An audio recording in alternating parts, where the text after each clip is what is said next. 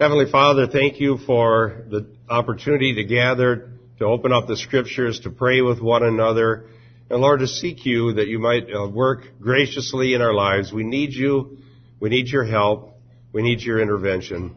And Lord, we pray that as we open up the Scriptures, our minds would be renewed and our hearts strengthened, and that we'd be given joy and hope as we look forward to your return. In Jesus' name, amen. Okay, 2 Corinthians 1 and verse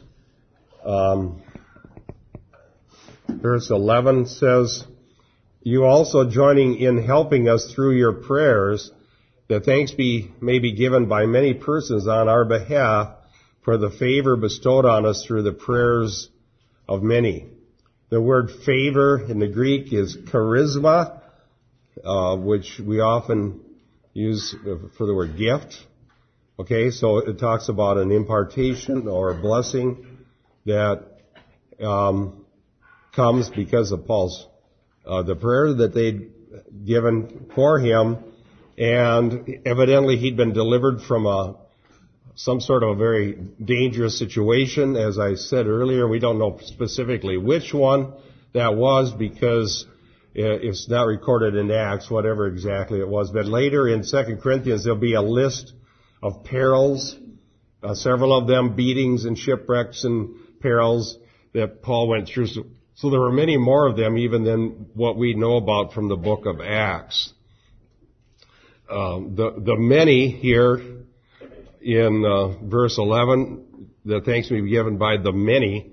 Evidently, most of the people actually did support Paul in Corinth, but he had a few notable enemies that were stirring up the church and causing him great distress, but most of them were supporting him. But this was a very difficult situation.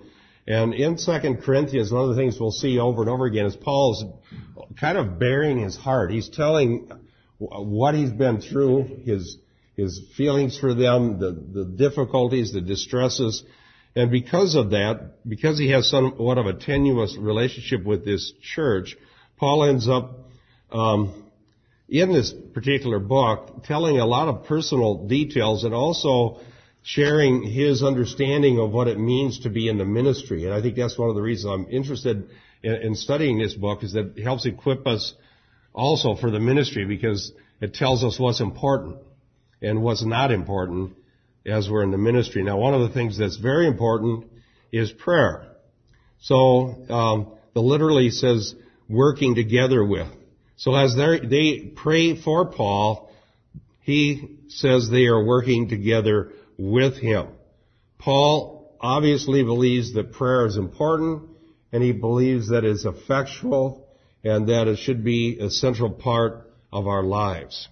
So it is an important thing to pray for one another, and it's important to pray for those who labor in the Word, whether it be missionaries or elders or whoever is responsible for bringing the Word of God to the flock ought to be prayed for, because if there's anything that is the target of Satan, it's an attack against the gospel itself. I mean, Satan's thing that he hates the most is the gospel and God using it to deliver people. So the attacks will always come against the gospel, and sometimes they're head-on, forthright attacks, like what Paul had. Wherever he went, he was under direct attack because he was faithful in the gospel. And Satan couldn't get him to quit preaching the gospel by deceiving him or tricking him, so he sent people to try to kill Paul or to stop him that way. But I think in America today, the greatest attack against the gospel is not frontal assault against true gospel preaching.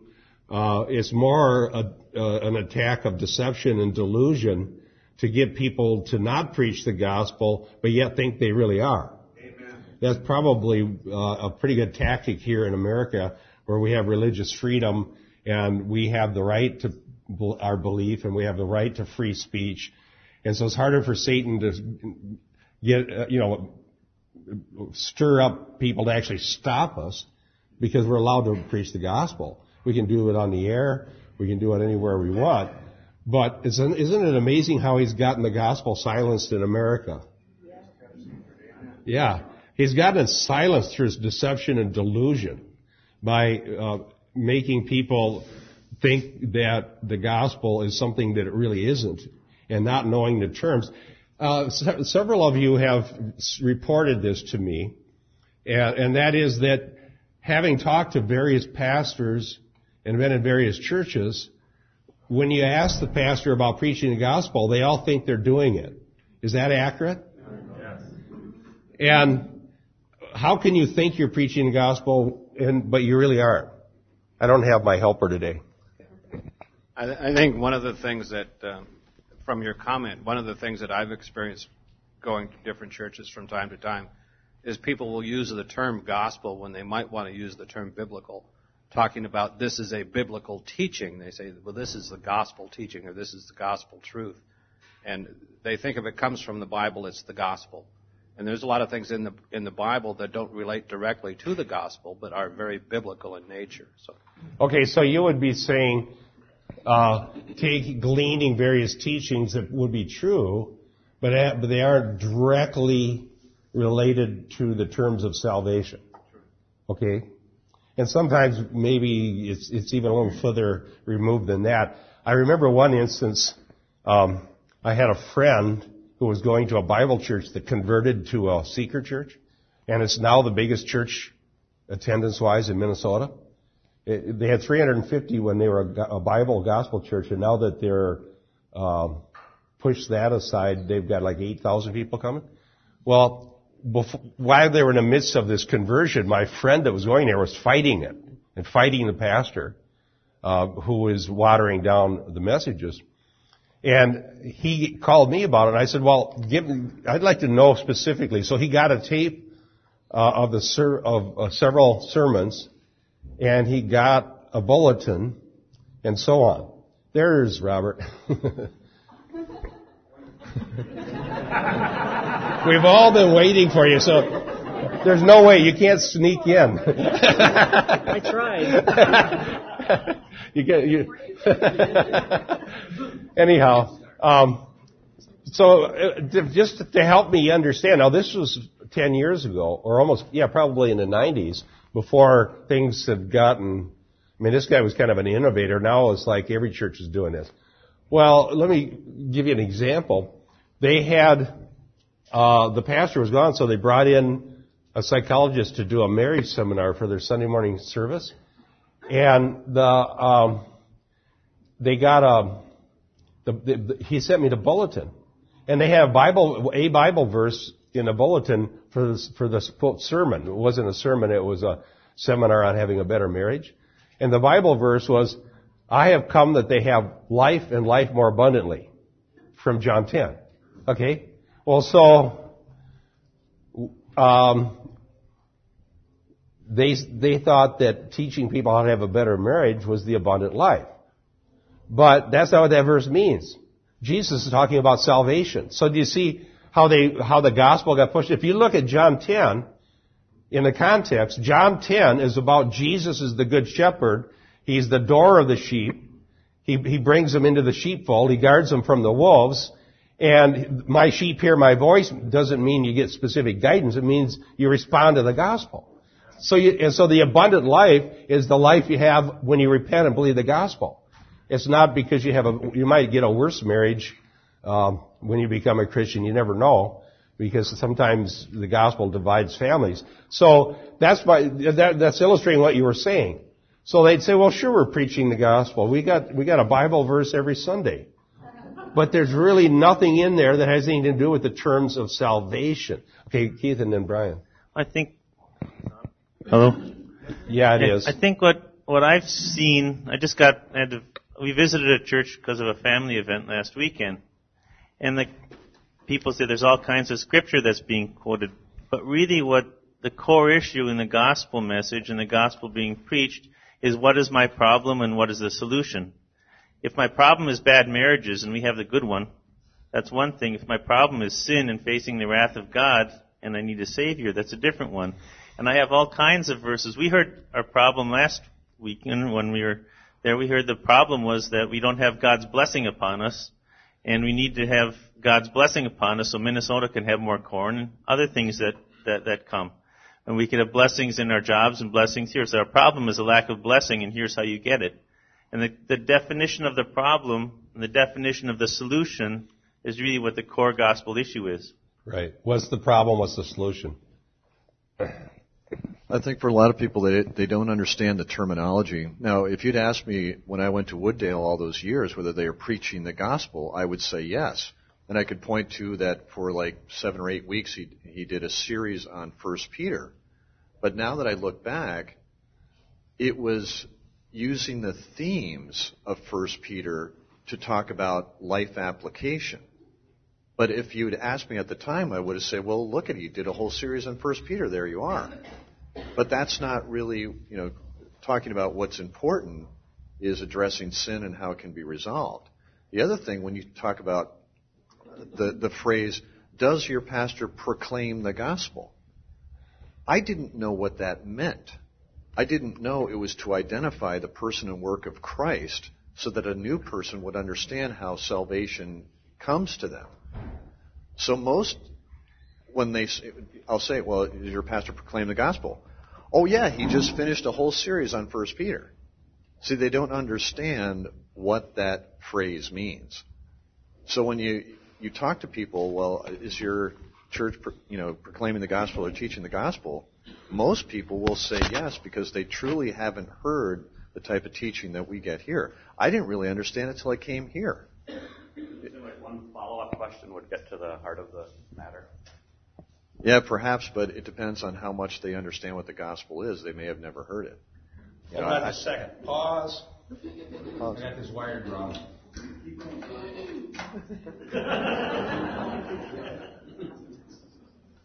Okay, now let's try again here. Checking, test. Go. There we go. All right.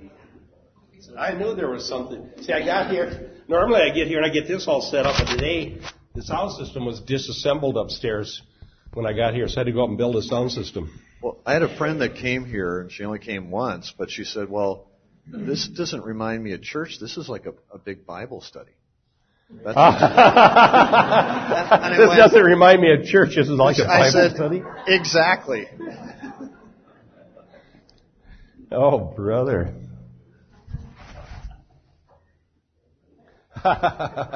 Okay, well, but there's what I appreciate is that there's a kind of a counter movement that's arising, and it's mostly on the internet and on the radio right now, and people like MacArthur, Moeller from the seminary in Kentucky. I really appreciate Todd Friel and Ray Comfort, because that's their whole ministry, is identifying what the gospel is and how it ought to be preached and what man's problem is and what God's solution is. So these people are very vocal and are bringing this message out in front of the church in any way they can to try to, and a lot of people are starting to respond to it because they are saying, I didn't even know. Oh, well, like you were just saying, Brian, if you never heard anything but what's typically spoken in this has been going on for slowly happening for like 40 years, and it's just gotten worse. But if all you know is sort of this Christianity light, when somebody like Ray Comfort or Todd Friel comes along and starts saying, no, this is what it's all about, it seems shocking.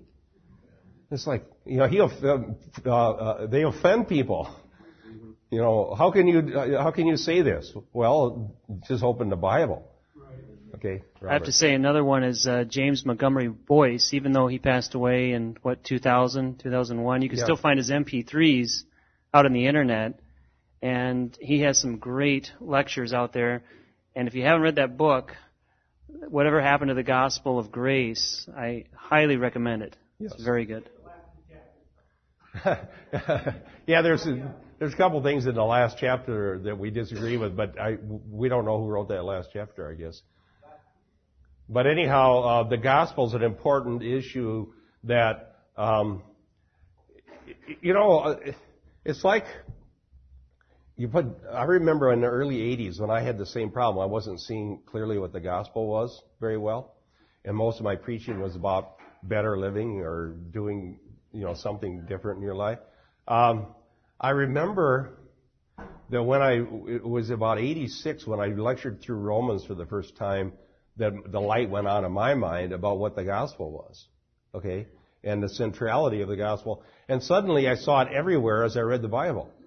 I think what was going on, like Philippians, it's continually in Philippians. And I think what I was doing before was when I read Philippians, I'd see the word gospel and just keep skipping, okay, yeah, I know, okay, yeah, I know, okay. And then I'd get to something interesting, like Paul would be talking about giving, or he'd be talking about Christ and his emptying himself, and I found interest in there. But the gospel part just kind of like, okay, yeah. Because I think what we start thinking is all that is this little tiny thing that happens when you first become a Christian, and once you quote accepted Jesus, which was our old terminology, then that's all resolved. And so therefore, every time you see the word gospel in the Bible, don't worry about it. You already done that. Now go find something new. Find something to go on from. But what I didn't realize was the centrality of the gospel for Christians for the rest of their life, and that's what Paul's talking about. It's the word's in there because the concept's important. It isn't just kind of accidentally in the Bible hundreds of times. Yes. And I think it gets back to what the problem is. I was saved to the gospel, but I promise you, my current problem is still sin. And it's still the sin that afflicts me, and the sin that I'm tempted with, and the sin that I struggle through, because the problem of sin won't utterly be resolved or thoroughly be resolved until I die. And the gospel was the answer, and it continues to be the answer the whole time. And if I take my eye off the ball and look at these other things, I still have lots of problems. Yeah, I think Romans, I'm thinking about, I'm going to lecture, starting Monday, by the way, I'm flying to Arkansas, and I'm going to lecture through the first 8 chapters of Romans for a little Bible college. Okay? So you can pray for me as I'm going to Arkansas for the first time in my life. The state of Bill Clinton. Anyhow, I don't know what that means. But anyhow, I was thinking, found my notes. I don't have time to totally study Romans. I just have to go on. I've taught through Romans 4 or 5 times in my life, and we did a radio series on it. But I got my notes out because I'm going to have to use my old notes. And I was reading through them, and I was thinking, like what you were just saying, Keith, if you think about Romans, so much of it really is about that we have this sin problem, but we still have assurance of glorification. So if you take Romans, you got the first 2.5 chapters of Romans, 2.5 chapters until the end of chapter 3, all about universal sin nature. And sin on the right and sin on the left, and people that sinned against their conscience. The Jews sinned against the law they gave. The Gentiles sinned even though they didn't have the law. And then in Romans 3, there's this whole litany. None seek after God, none do good. It's just bad for almost 3 chapters. And then comes the gospel, all right, and the blood atonement. At the end of chapter 3, there's fabulous theology about propitiation, which means satisfying God's wrath against sin in Romans 3. Then Romans 4, justification by faith, because using Abraham as an example, Romans 5 is the Adam-Christ analogy. In Adam, all sin, but in Christ, all are made alive, who come to Christ, that is. So then you have the forensic ground of justification laid out, the legal ground, that is, the imputation of Christ's righteousness in Romans 5. Then in Romans 6, it comes to the practical implications of that reality that we've died to sin and come alive to God. Therefore, do not let sin reign in your members. So there's this admonition to taking sanctification seriously in Romans 6. And then, okay, so we're already 6 chapters in. Now we're in Romans 7, and Paul's lamenting his sinfulness. Right? Oh, wretched man that I am, who will deliver me out of the body of this death? So we have legal justification. We have the imputation of Christ's righteousness. We've been baptized, buried the old man, come alive. Sin doesn't have to reign in us. And where I end up is wretched man that I am. Like you were saying, Keith, it's still an issue. You're still dealing with it. And then the capstone of that section of Romans in Romans 8, when we did it in the radio, we spent 4 radio shows to go through Romans 8. By the way, it's on the web now. You can hear the Romans radio series on the TCF website under Bible study. We're starting to do that Bible study thing. But in Romans 8, then you have the fact that because the Holy Spirit indwells every believer, He is carrying us, ago, Greek word, He's carrying us to glory. And all who are justified will be glorified. And what can separate us from the love of God? Neither height nor depth or principalities and powers. So studying just the first 8 chapters of Romans, then by the way, Romans 9, 10, and 11 take the same issue, sin and salvation, apply it to Israel. So at the end of Romans 8, you have all the elect being glorified, and in the end of Romans 11, you have all of Israel being saved. You have the same kind of theme of salvation, only now applied to Israel, Romans 9, 10, 11, then 12 on as practical applications.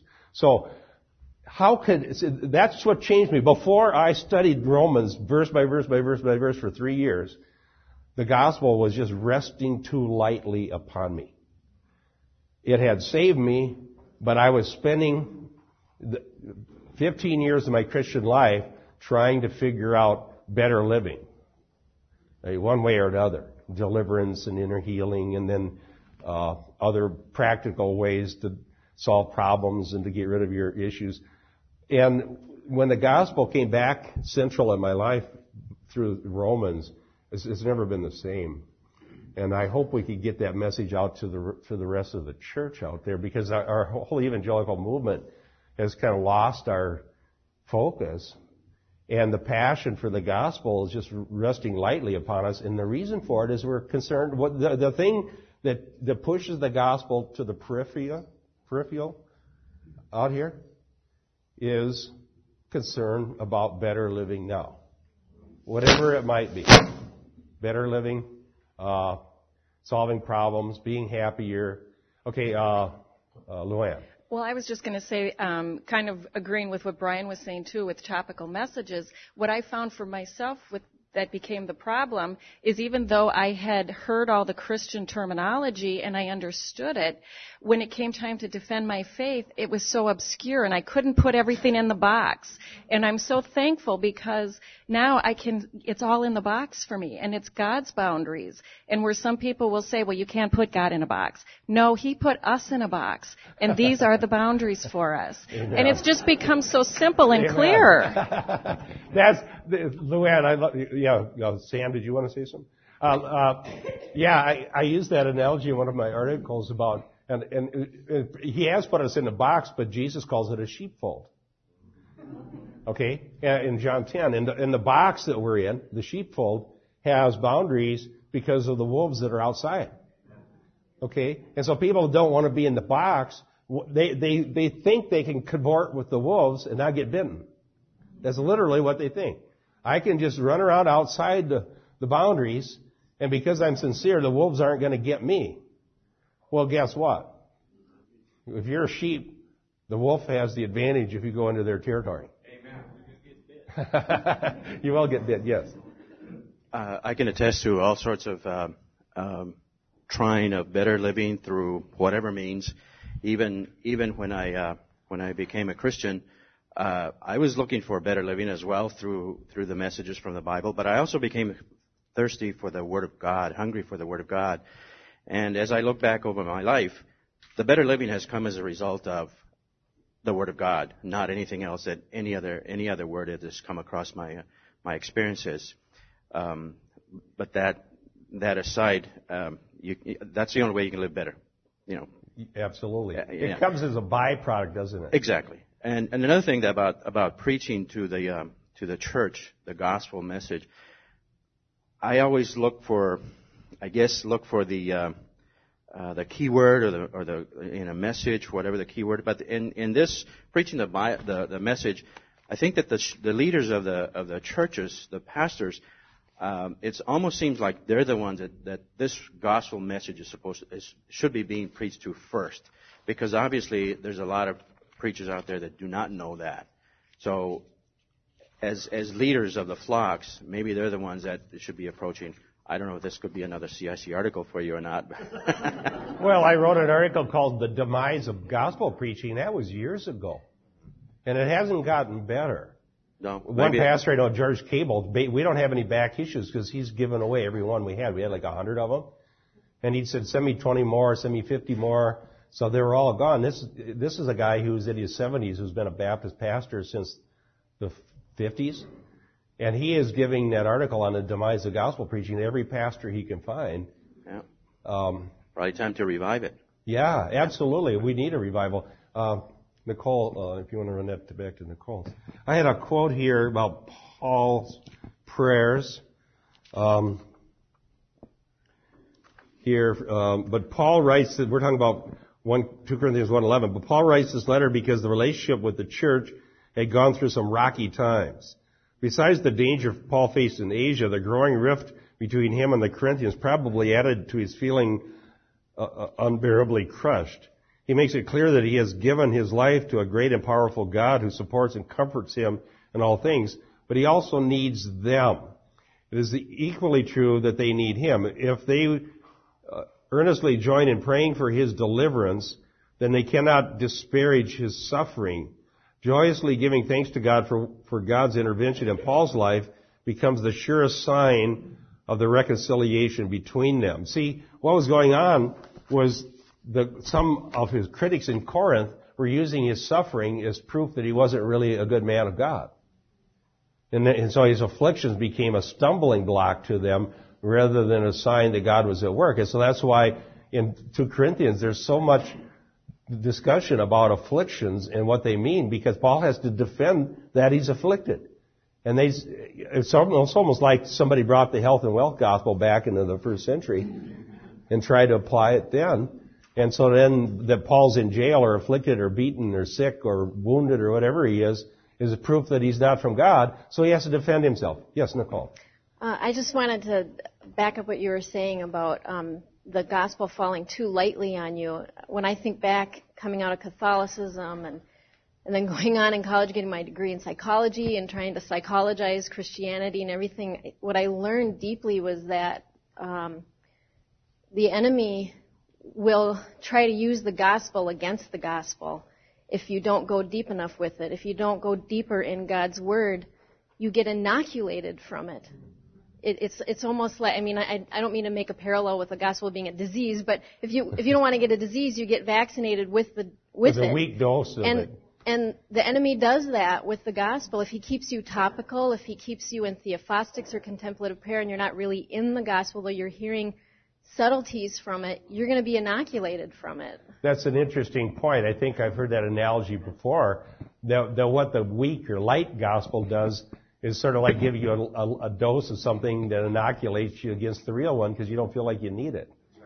And then pretty soon you don't even know what it is anymore. Yes. Bob, I just wanted to give a little comment on your Romans thing before we got too far from it. Okay. A simple summation of what Bob just gave is if you go to the last 2 minutes of the entire series at the end of Romans 11. Yes. Remember that part? Yes. We said, Robert, you got 2 minutes, wrap up Romans. And he did that entire 11 things in 2 minutes, 11 chapters in 2 minutes. Cold turkey. But it was really good, and it was a very nice maybe wrap-up. I'm finally learning Romans here. I think you got it down. Yeah, that's on the very last one. See, we're working very hard on the website to make it more useful because we want people all around the world to be able to learn the Bible. So what we're doing is we're taking what's already been completed, whatever we can find decent recordings of, and putting them under Bible study book by book by book. So we're going to have Romans, Galatians, Philippians, Thessalonians, Genesis, and then church history, and then hermeneutics. Next time we do it, we want to get that to put on the web, and maybe and have PDFs of the handouts so people can take the hermeneutics class on the web. And we want to create an online Bible school. So that's our goal. Pray that we're working on it. And the first leg is up, which is Romans. So now anybody can listen to that Romans series that Dick and I did. And I think that one turned out very well. I've always felt really good about how that went. We just conversationally sat down in front of Mike and we walked our way through 11 chapters of Romans in 14 hours. Is what we did. Okay. Yes. I think talking about the gospel and how relevant it is for us today is very important. I see the church, the seeker-sensitive church that's looking for something above and beyond or experiences beyond their salvation experience. And I think it's because they realize that there's still trials and tribulations in their lives. There's still sin in their lives. They've done the gospel. They've been through that, and then they've forgotten about it, and they want to find the magic, something that will improve their lives. Yeah. And what they need to do is get back to the gospel. That's, Dean, that's exactly what Theophostic does. When I wrote the article about Theophostic ministry, in the very first chapter of Ed Smith's book, he basically says that it doesn't work. In other words, prayer, Bible study, the things that Christians have done for centuries don't work. And that's precisely the means of grace. In fact, he lists all the means of grace, says none of these work. But guess what? Getting a secret revelation from Jesus about the interpretation of a first memory event does work. Okay, so now we throw out everything that God's given us. Well, not throw it out. He wouldn't say, I'm not throwing it out, he'd say. But just telling people it's not that relevant. It's just going to put it in a corner and don't worry about it. You can pray and read the Bible, but it won't solve your problems. But something else will. Yeah. And I think that gets back again to the core issue with sin. To the extent that I realize I'm a sinner, to the extent that I realize that separates me from God and how bad it really is, and that God filled that gap with His own Son, His death and His blood, and how valuable that is, that's where the gratitude comes from, and that's where the power of the gospel comes from to change me. And if I don't understand my sin, I can't understand the gospel. It's Right. impossible. If I don't reconcile myself to the fact that I am, in God's sight, a miserable wretch, then being brought close to God through the blood of His Son is of no value because I think I'm already there. That's a good point. That's why Romans 7 and 8 are the way they are. Paul laments his wretchedness, and then Romans 8, on the heels of Romans 7, is the glorious answer. And you see how great the answer is because you understand how bad the problem is. Yes, Real living. No, Mike. Like I talked to the guy in the street, he had a necklace on him with John on it, some verse in John, which was gospel. But real living, if you want to talk about real living, if you were to die today, you would be with Jesus. That's real living. There's no better living than that. To be with Jesus, to see Him face to face, absent from the flesh, present with the Lord. It just said God has given us time to be, only reason He's given us time is to be about His business. So the gospel isn't the best kept secret in the world. Like I told that homeless man out there, you're not as bad as Lazarus, and that you don't have nothing to eat and source. But yet he died that day and was with God. And the rich man was in Hades. And he said, let me come back and tell my 5 brothers about this place lest they come here. And Jesus Christ said, if some man died and rose from the dead and told this wicked world, including all these lying preachers, the gospel, they wouldn't believe. And these preachers do not give the gospel. Yeah. They read it off of a sheet. They can read the gospel, but if they really were born again, like this priest said, when he got the gospel, he was reading, it came alive. The Holy Spirit is not dead in you. It will come alive. They're liars. I've talked to them over and over again. In fact, I was at Augustana, and the little preacher brought the gospel in there on a sheet of paper, and he said, don't bring this in here. That's the Lutheran. Don't bring this in here. We don't want it. They don't hear the gospel. I will say one thing for my priest when I got converted. I come back from Florida when an ex-atheist told me the gospel and became a preacher one thing and told me the gospel in front of 2,000 hippies. I come back to that priest and I said, Robert, why haven't you told me the gospel? And I won't tell you one thing about that priest. He looked me in the face and said, we don't. He says, I was brought up a Lutheran. They beat me over the head with the Bible and I became a Catholic priest. We don't. Well, I'm going to tell you, I told him I'm going to tell everybody I can the gospel. And I think he got converted later on. Wow. But they don't tell the gospel. Yeah, they you know. really knew it. It's not the best kept secret. The apostles told the gospel. The disciples told the gospel. They would tell it. Yes. Well, you know, I did the same thing when I got converted, Dan. I went back to the preacher in the liberal church, and I told him how I was converted by the gospel. And you know what he told me? He says, when I was a young man, I started out that way, but I found out it didn't work. And he said, the good, you just can't know. What he basically said is you can't know. All you have to do is trust that the good Lord is going to understand. 1 John 5:13, that you may know. Yeah, I know. So but I went right, that was I went back to that church. But you know, the interesting thing that happened, I was in a little Methodist church that had been taken over by liberalism because in the 50s, that's what the seminaries were turning out. In the Methodist seminary was turning out a lot of liberals. It's not universally the case, but that's where it was. We had liberals as pastors, including that guy. But 2 weeks after I was converted, I had a dream that I was sitting in that little church, and in the back where I always sat with my brother, and a young girl was up singing a gospel song, and the Holy Spirit was convicting the people in the church. And this was in my dream. And then I thought, well, I'm a Christian now. I know the gospel. These people don't even know, so I'm going to get up and tell them. So in my dream, I got up in front and started preaching the gospel in the church. Later, providentially, that dream was what, through other circumstances, led me to go into the ministry. But here's an interesting thing that happened, though. In 1972, it was 71 I was converted. I had the dream in the summer of 71. In the summer of 72, we had a coffee house outreach, and I think I told the story, and the first one converted was my brother Wayne.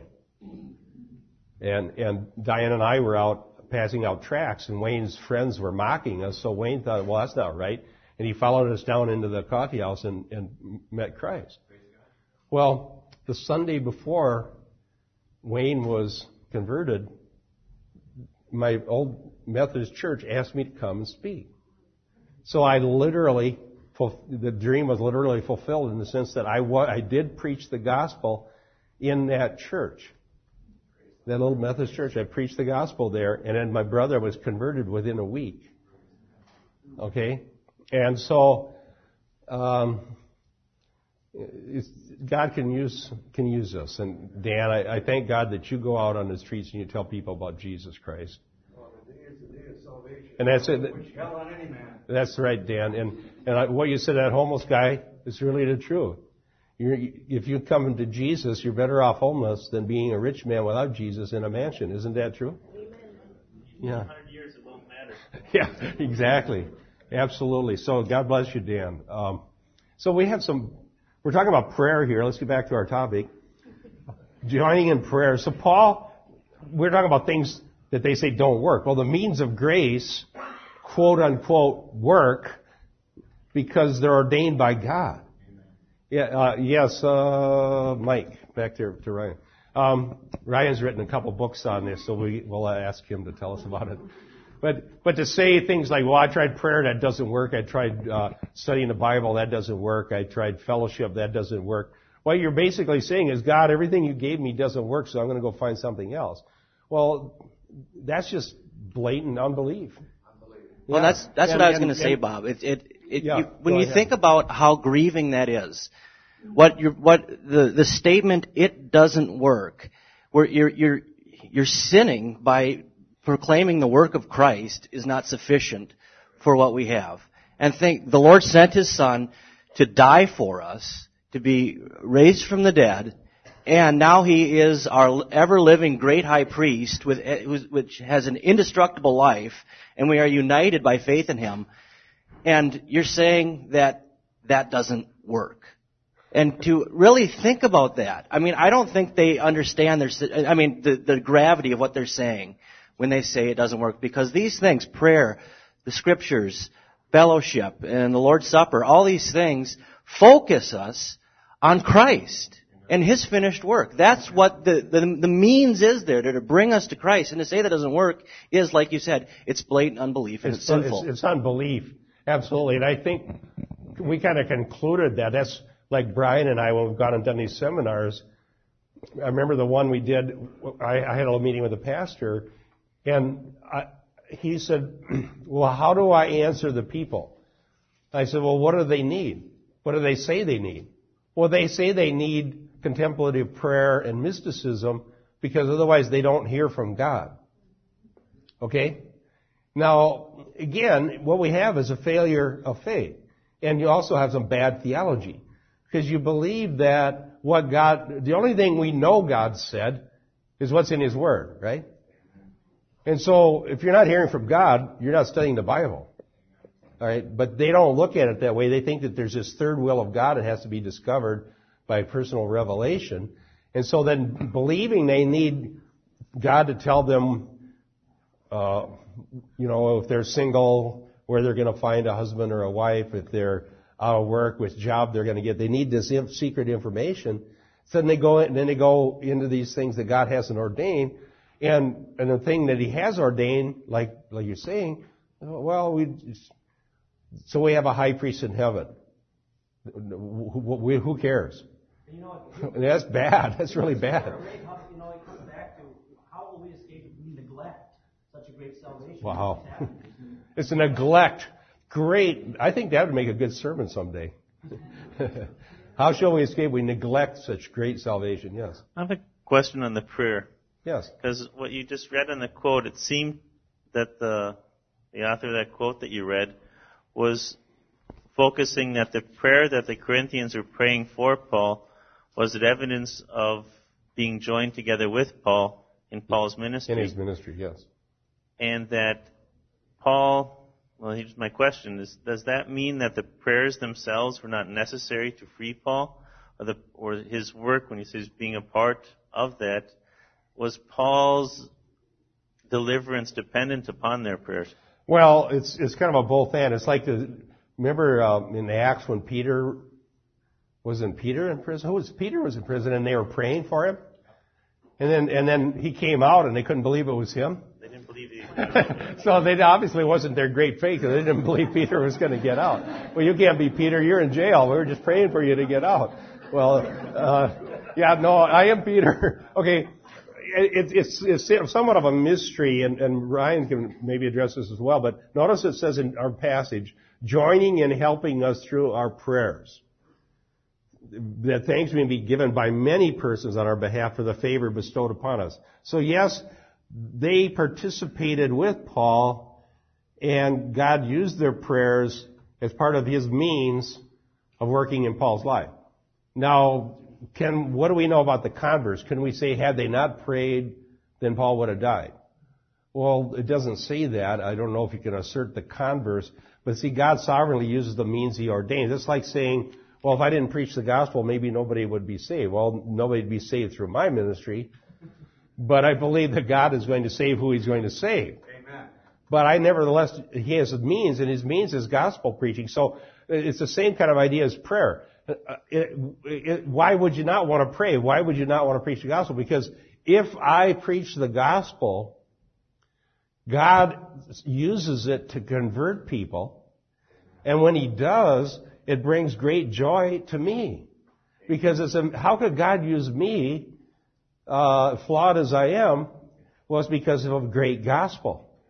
Okay? And so, when we pray, when we share the gospel, and we obey God, we are participating with God because He's using means, and we get the joy and the benefit of seeing that happen, of seeing people converted. So, that's just how it works. Now, I suppose you could conceive of a universe in which nobody ever did preach the gospel, and everybody in the world went to hell. But it's not the universe we live in. I mean, my question was more, again, at the service I went to a week ago, the guy that was talking had set up all these prayer groups all around the country, and they're doing 24/7. And apparently the one that he had been most established was somewhere in Missouri, and The Republicans even lost theirs. So he got down on his knees and repented that it didn't work. That it didn't work in the whole concept of the prayer that they were working through. They didn't pray enough so that the Republicans lost? So there's links there that he is trying to establish.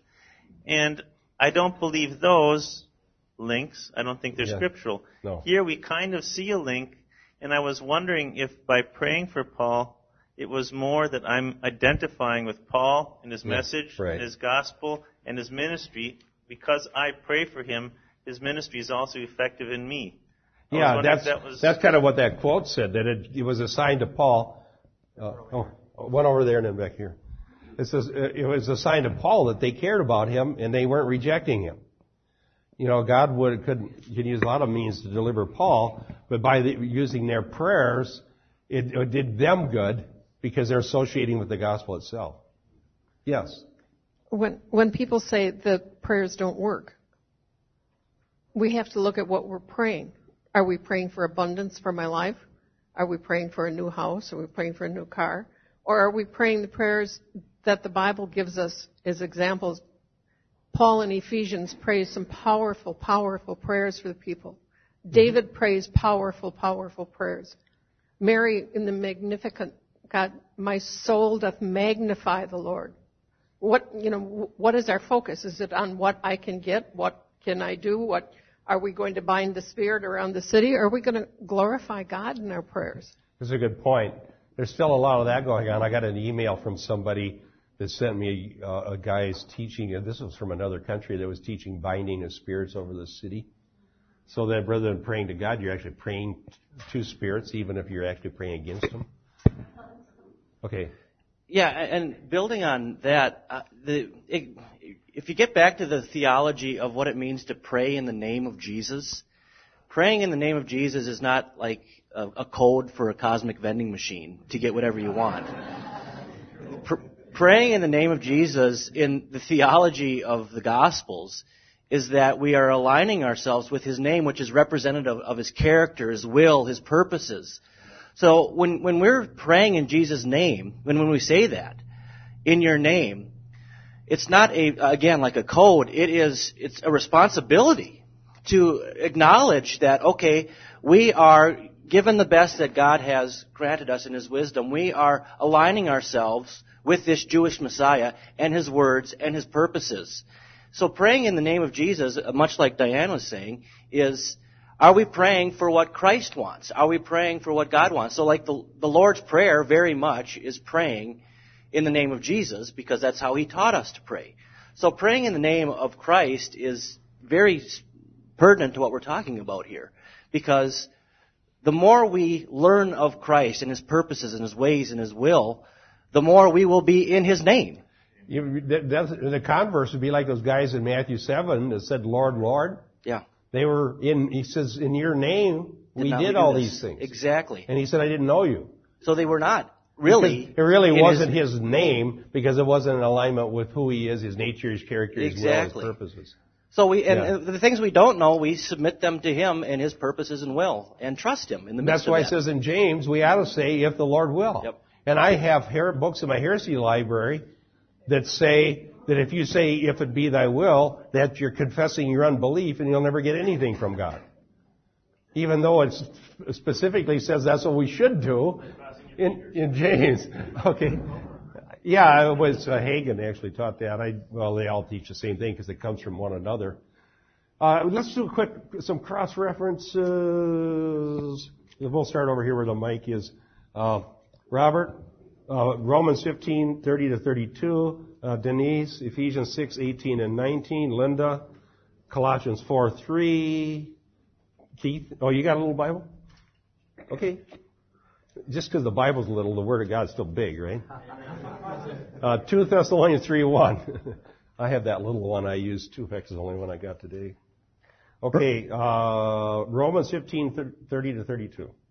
Now I urge you, brethren, by our Lord Jesus Christ and by the love of the Spirit, to strive together with me in your prayers to God for me, that I may be rescued from those who are disobedient in Judea, and that my service for Jerusalem may prove acceptable to the saints. That's the same thing as what we have here, right? that they would join in praying for his rescue. Ephesians 6:18 and 19. Praying always with all prayer and supplication in the Spirit, being watchful to this end with all perseverance and supplication for all the saints, and for me, that utterance may be given to me, that I may open my mouth boldly to make known the mystery of the gospel. Okay, that is an interesting prayer, and you find it several times. Just think about that. Paul, the great apostle, is asking for prayer that he be bold in the gospel preaching. And you might think, well, that would be like praying that Dan would, when he says his thing, would be, say it loud enough for people to hear.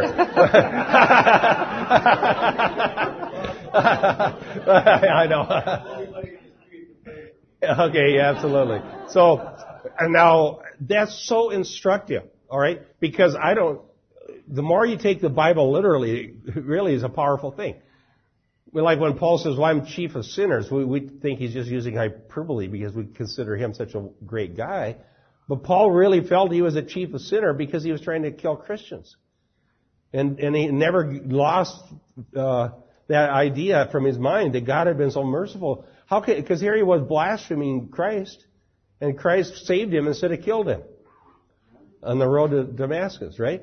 The same Christ that appeared to him and saved him could have appeared to him and killed him, because he would have deserved it. So he meant that. So when Paul says, pray for me that I might have boldness, he really meant that. Why? Because he was attacked continually.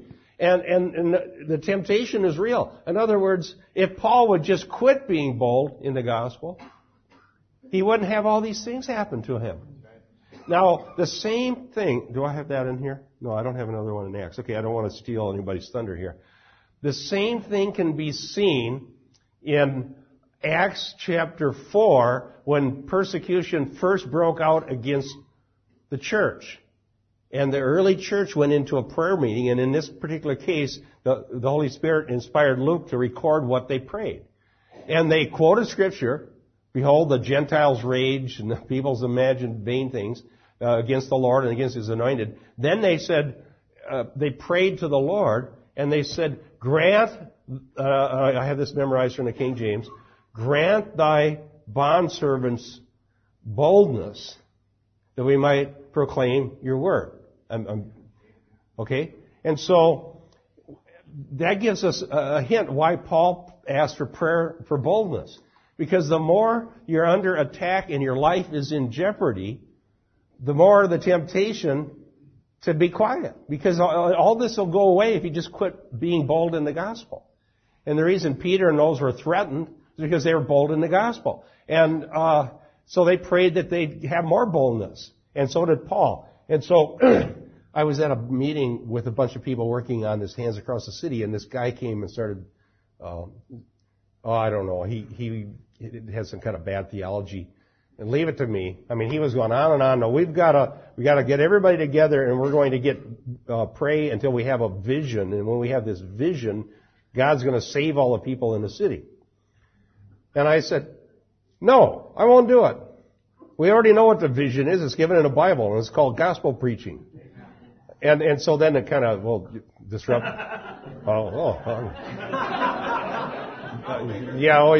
And so then I wrote an email to the guy in charge of, a really nice guy, and I'm sure they're all sincere, and they do want to reach people in the city.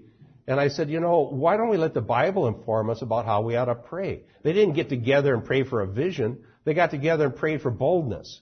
And I say, what we should pray for at our meeting is boldness to proclaim the gospel. Because the vision's already been given once for all. Okay, Keith, and then we'll pass it back to Linda. I was just thinking bringing an application to us. We're going to, God willing, be moving. And I do pray for the church, and I pray for what we're doing here and that the message would get out.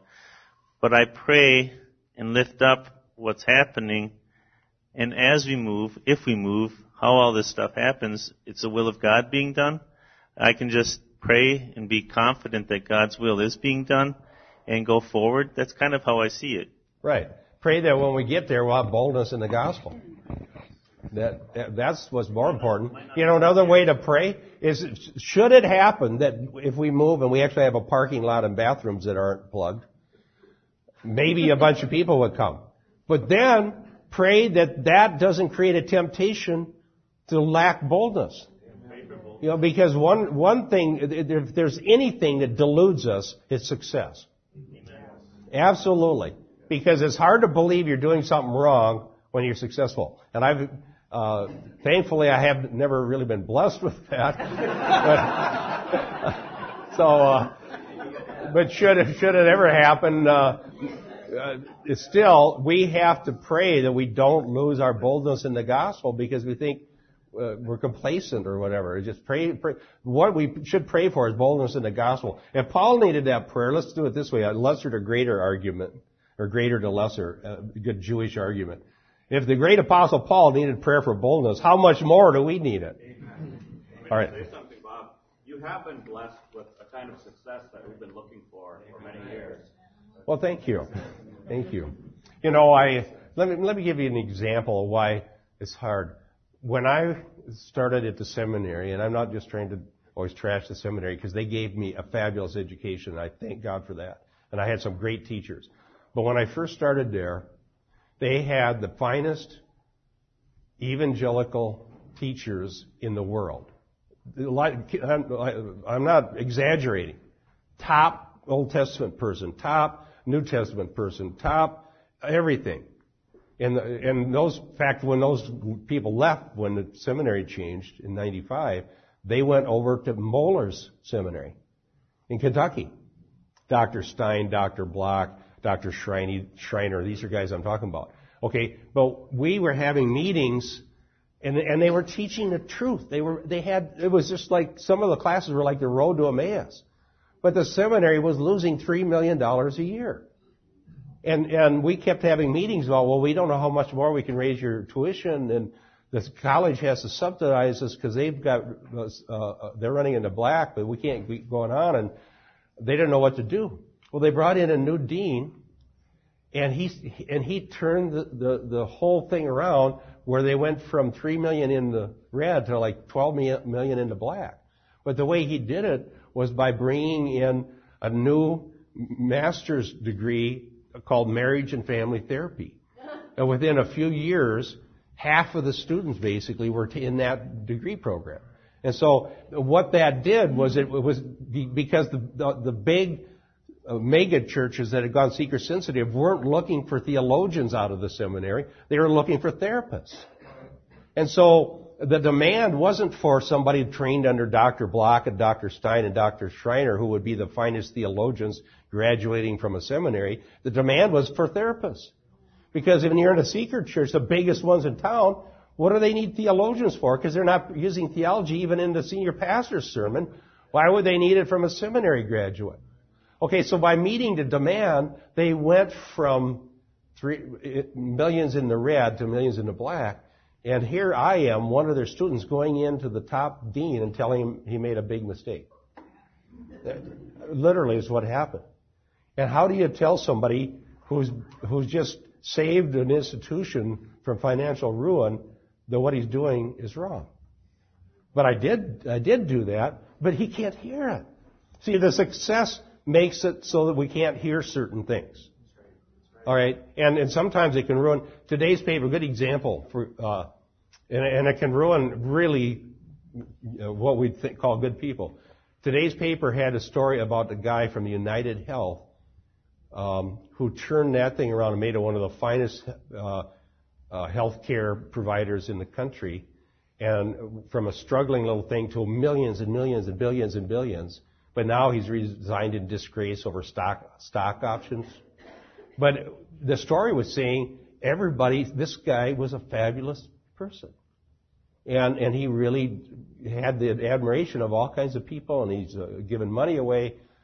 But now he's disgraced because I think you start believing whatever you do must be blessed because it works. I don't know. I mean, so we have to be careful about that. Okay, you've been very patient. Now, Ephesians 6, is it?